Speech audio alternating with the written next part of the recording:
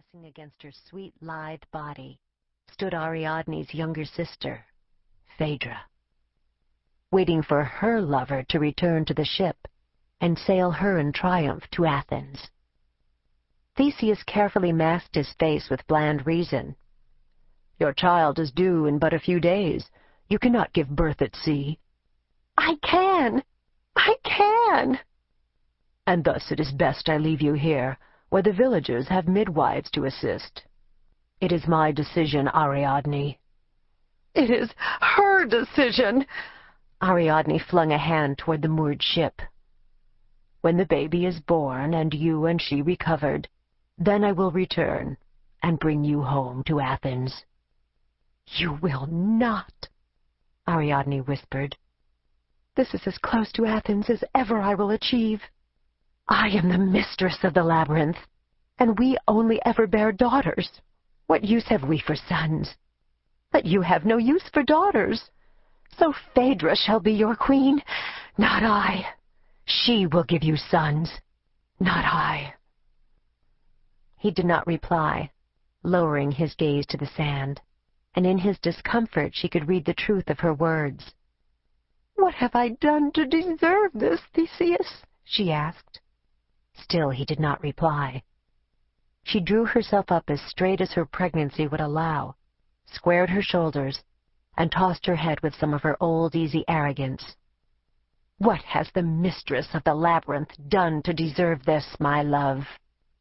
He lifted his head and looked her full in the face, and in that movement Ariadne had all the answer she needed. "Ah," she said softly, "to the betrayer comes the betrayal, eh?" A shadow fell over her face as clouds blew across the sun. "I betrayed my father so you could have your victory. I whispered to you the secrets which allowed you to best the labyrinth and to murder my brother. I betrayed everything I stand for as the mistress. All this I did for you. All this betrayal worked for the blind folly of love." The clouds suddenly thickened, blanketing the sun, and the beach at Theseus' back turned gray and old. "The gods told me to abandon you," Theseus said, and Ariadne blanched at the blatant lie. This had nothing to do with the gods, and everything to do with his lusts. "They came to me in a vision and demanded that I set you here on this island. It's their decision, Ariadne, not mine." Ariadne gave a short, bitter laugh. Lie or not, it made no difference to her. "Then I curse the gods along with you, Theseus. If you abandon me at their behest, and that of your new and prettier lover, then they shall share their fate, Theseus. Irrelevance, decay, death." Her mouth twisted in hate. "Catastrophe." Above them the clouds roiled, thick and black, and lightning arced down to strike in the low hills of the island. "What think you, Theseus?" she suddenly yelled, making him flinch. "What think you? No one can afford to betray the mistress of the labyrinth." "No," he said, meeting her furious eyes evenly. "Are you that sure of your power? Leave me here, and you doom your entire world. Throw me aside for my sluttish sister, and what you think her womb can give you, and you and your kind will—" He hit her cheek, not hard, but enough to snap off the flow of her words. "And who was it showed Phaedra the art of sluttishness, Ariadne?" Stricken with such cruelty, Ariadne could find no words to answer. Theseus nodded. "You have served your purpose," he said. He focused on something behind her, and Ariadne turned her head very slightly. Villagers were walking slowly down the path to the beach, their eyes cast anxiously at the goddamn skies above them. "They will care for you and your daughter," Theseus said, and turned to go. "I have served my purpose, Theseus?" Ariadne said. "You have no idea what my purpose is, and whether it is served out or only just beginning. Here, in this sand, in this betrayal." His shoulders stiffened, and his step hesitated, but then Theseus was gone, striding down the beach to the waiting boat. The sky roared, and the clouds opened, drenching Ariadne as she watched her lover desert her. She turned her face upward and shook a fist at the sky, and the gods laughing merrily behind it. "No one abandons the mistress of the labyrinth," she hissed. "Not you, nor any part of your world." She dropped her face. Theseus was in the boat now, standing in its stem, his gaze set toward the ship where awaited Ariadne's sister. "And not you, nor any part of your world either," she whispered through clenched teeth. "No one abandons me, and thinks that in so doing they can ignore the game. You think that the game will protect you," she hissed, demented with love and betrayal. "But you forget that it is I who controls the game." 2. Death came for Ariadne during the final stages of a labor that had stretched over 3 grueling, pain-filled days and nights. She felt the death crone's gentle hand on her shoulder as she squatted on her birthing mat, her sweat-drenched face clenched in agony, the village midwives squabbling in a huddle on the far side of the dim, overheated room. "They have decided to cut the child from you," the crone said, her voice low and melodious, a comforting counterpoint to her words. "They think that Theseus, not wanting you, will nevertheless be grateful for his child. See, now they hand about knives, trying to decide which would be the sharpest, the fastest." "No!" Ariadne growled, twisting her head to stare at the crone who now stood so close to her shoulder. "No, I will not!" "You must," said the crone. "It is your time." "And I say it is not," Ariadne said, screwing up her face and moaning as another crippling contraction gripped her. "You must," the crone said again, but stopped as Ariadne half turned and gripped the death's claw resting on her shoulder. "I will make a bargain," Ariadne said. She glanced at the huddle of midwives. They were bent into a close circle, their attention on all the 4 or 5 knives they passed between themselves. First this one was held up to catch the flickering light from the single oil lamp in the room, now that, as they assessed each blade's cutting edge for its worth. Being simple women, untutored in the mysteries, they were unaware that the death crone stood so close among them, nor that Ariadne conversed with her. "A bargain?" said the crone. "But I want you. You.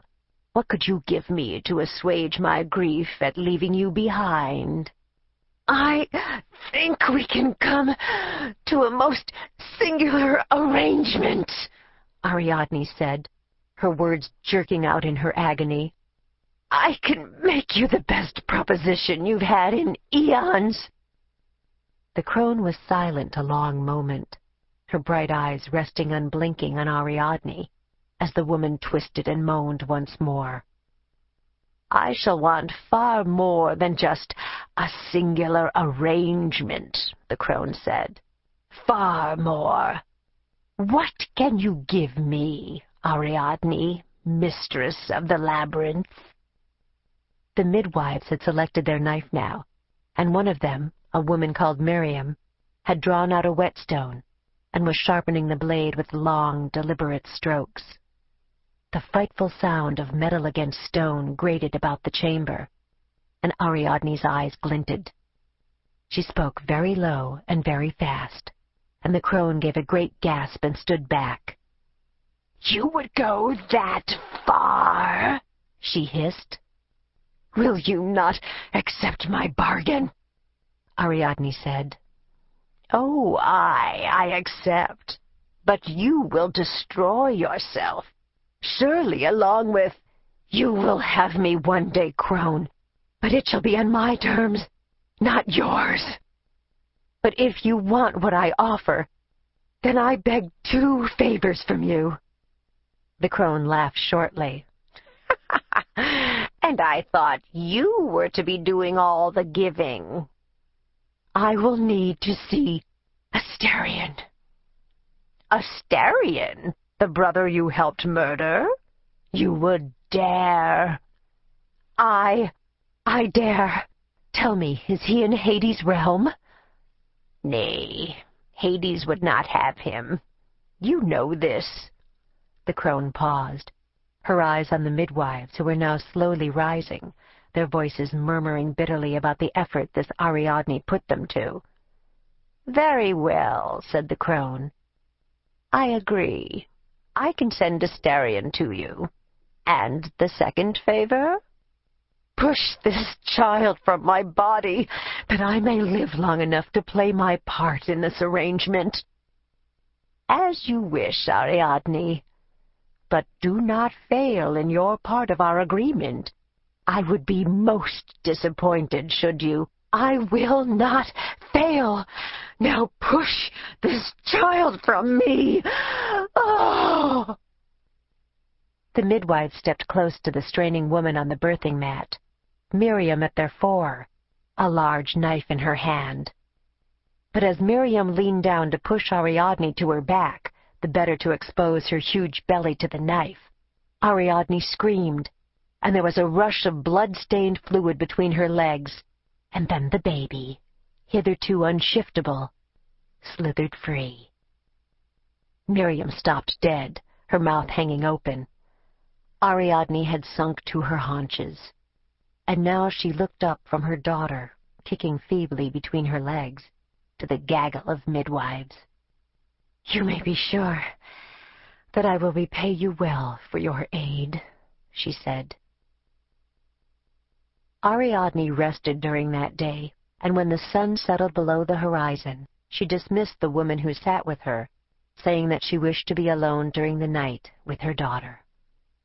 Once the woman had gone, Ariadne put her daughter to her breast and fed her, and then rocked her gently and sung to her softly, so that she would sleep through the coming hours. As soon as the infant slept soundly, Ariadne placed her in a small oval wicker basket, covered her well with blankets, then placed the basket in a dark corner of the room. She did not want Asterion to notice the child, and perhaps to maim or murder her in his ill humor.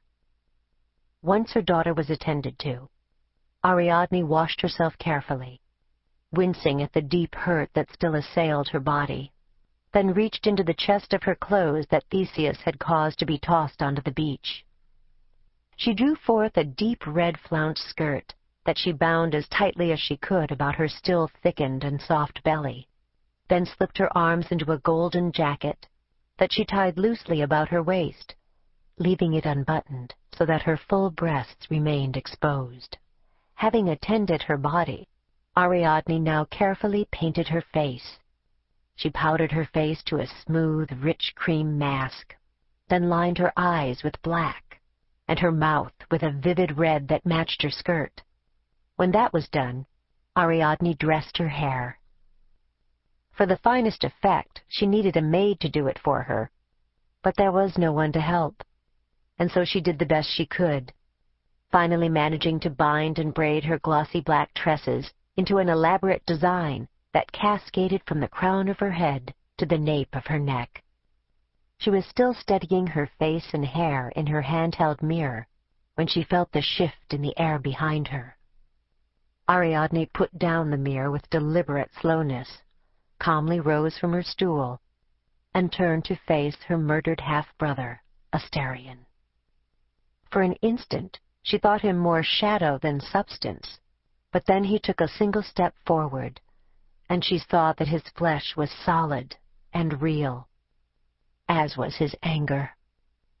"You betrayed me," he said in his thick, guttural, familiar voice. "See," he waved a hand down his body, "see what your lover did to me." She looked, for she owed him this at least. Theseus' sword had cut into Asterion's body in 8 or 9 places, across his thickly muscled black